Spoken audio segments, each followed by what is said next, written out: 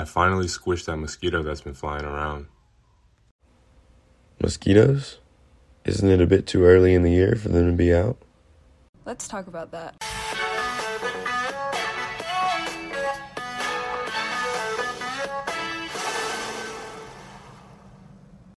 Mosquitoes and other pests such as ticks and fleas can carry various diseases. Because of their ability to spread infectious disease, these annoying bugs and many more have been labeled vectors throughout the scientific and medical community. Here, Minnesota Department of Health's Molly Peterson describes vector-borne diseases. Vector-borne diseases are caused by disease agents that are transmitted by arthropod vectors. And these diseases naturally cycle back and forth between arthropod vectors and their animal reservoir hosts, which tend to be typically mammals and birds. This cycle maintains the disease agents, again, those bacteria, those viruses, or protozoa, in the environment. Humans can acquire these vector-borne diseases when they are incidentally bitten by arthropod vectors. Unfortunately, due to global warming, these vectors are becoming more prevalent. But what does that mean? Global warming describes the human impact on climate change, or the increase of the global temperature that is due to human activity. So now, what does global warming have to do with the mosquito we squashed? As global warming increases, vector prevalence will increase in the United States. Right, and because vectors carry disease, the prevalence of infectious disease will also increase. Molly Peterson with the Minnesota Department of Health describes disease risk, specifically diseases derived from ticks due to climate change. Regarding tick-borne diseases specifically, climate change is likely to impact risk. For example, some scenarios include increased temperature, where it is likely that ticks will become active sooner and stay active longer, allowing for more time to develop and feed on hosts. There may also be a decrease in tick die-off over the winter months as well. An increase in temperature can also lead to new tick species in areas where they weren't before, with the ability to thrive and establish a population, which can also lead to the introduction of new disease agents in these new areas. Increased precipitation and humid conditions may also allow for increased rates of tick survival and extended favorable feeding time each day. In another clip, she also describes mosquito-spread diseases. Regarding mosquitoes, potential impacts of climate change may include warmer and drier conditions that can lead to increased West Nile virus risk during the mosquito season due to the enhanced virus amplification and greater vector production. Warmer and wetter conditions are favorable for La Crosse encephalitis transmission due to longer virus amplification season and more wet breeding habitat locations, and this could lead to an increase in La Crosse encephalitis risk. Changes in proportion of forest to agricultural land cover may lead to changes in suitable habitat for vectors, their hosts, and the disease agents, leading to changes in human disease risk. Climate change may also lead to an emergence or reemergence of exotic mosquito-borne diseases such as malaria, chikungunya, or Rift Valley fever. Climate change can also increase the survival of exotic mosquito species such as Aedes albopictus, the Asian tiger mosquito, and Aedes japonicus, the Japanese rockpoll mosquito, which is an already surviving and becoming widely established.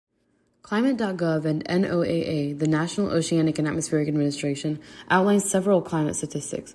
Their data includes samples that conclude that Earth's temperature has risen by around 1/10 of a degree per decade since 1880, and the rate of warming over the past 40 years is more than twice that, so a little over 0.3 of a degree per decade since 1981.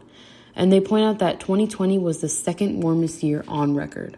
Molly Peterson describes the heating patterns found in the United States. Temperatures are rising. Minnesota has gotten noticeably warmer, especially over the last few decades. This slide shows a shift in the rate of change of Minnesota's annual average temperatures. The time frame is from 1895 to 2016, which is approximately the last 120 years. The left side of the graph shows Minnesota temperatures for roughly the first 60 years from 1895 to 1959, where temperatures increased by about 0.2 of a degree Fahrenheit per decade. The graph on the right side of the slide shows roughly the next 60 years from 1960 to 2016, where Minnesota's average temperature has accelerated to a rate of over 0.5 degree Fahrenheit per decade. That would amount to an increase of 5 degrees Fahrenheit that we would experience by the end of this century, a significant accelerated rate. While Peterson describes conditions in Minnesota, these trends in heating and disease are reflected all over the world. Stanford Earth Matters magazine published an article outlining how global warming will affect infectious disease. Rob Jordan writes in the article, as the globe warms, mosquitoes will roam beyond their current habitats, shifting the burden of diseases like malaria, dengue fever, chikungunya, and the West Nile virus. According to Terminix, a pest control company, the current mosquito season in the South and Southwest United States is from March through September. Without human intervention, the 7-month mosquito season, defined by Terminix, is estimated by this Stanford article to expand to nearly 12 months by the year 2080. Considering all of this information, the World Health Organization estimates that 2 to 3 degrees of warming could put up to 7% more people at risk of malaria. They also predict that between 2030 and 2050, climate change is expected to cause approximately 250,000 additional deaths per year from malnutrition, malaria, diarrhea, and heat stress.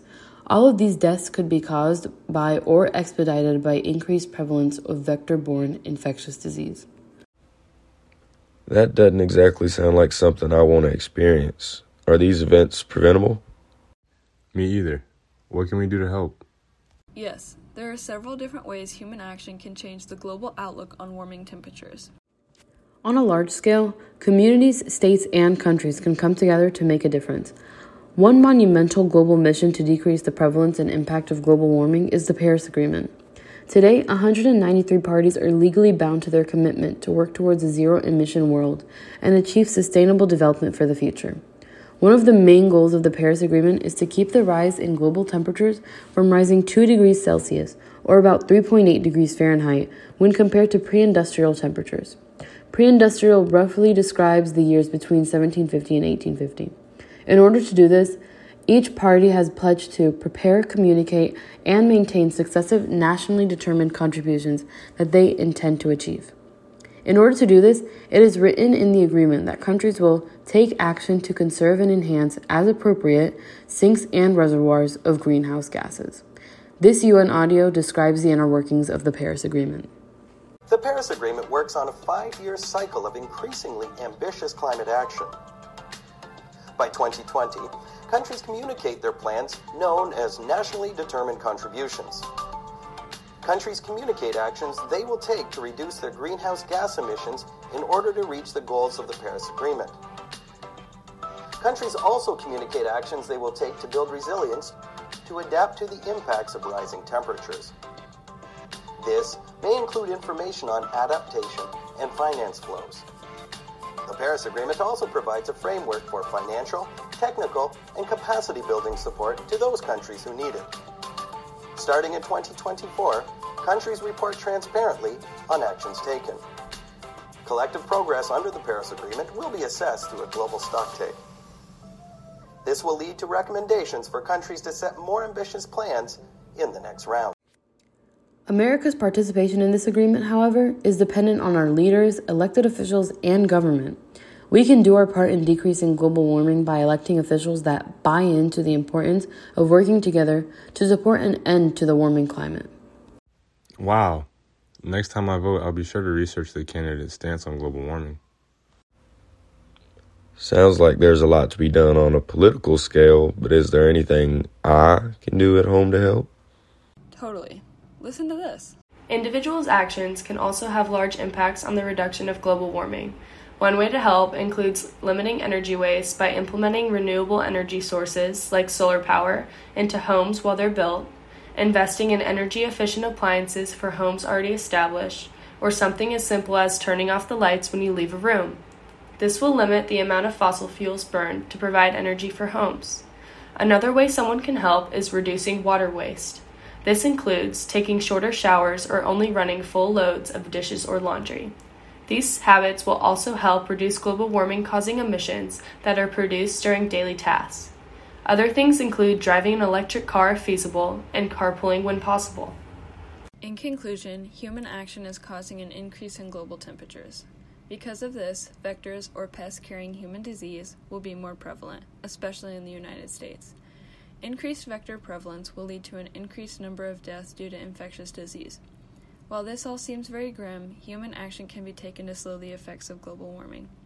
These actions can include voting for leaders that support legislation regulating large impacts to the climate, writing to your representatives, letting others around you know about the impact their habits have on the earth, or making small habit changes at home. Sounds like we need to start pulling our weight in order to control global warming and prevent increased vector prevalence. Right. Only you can prevent global deaths due to infectious vector-borne disease.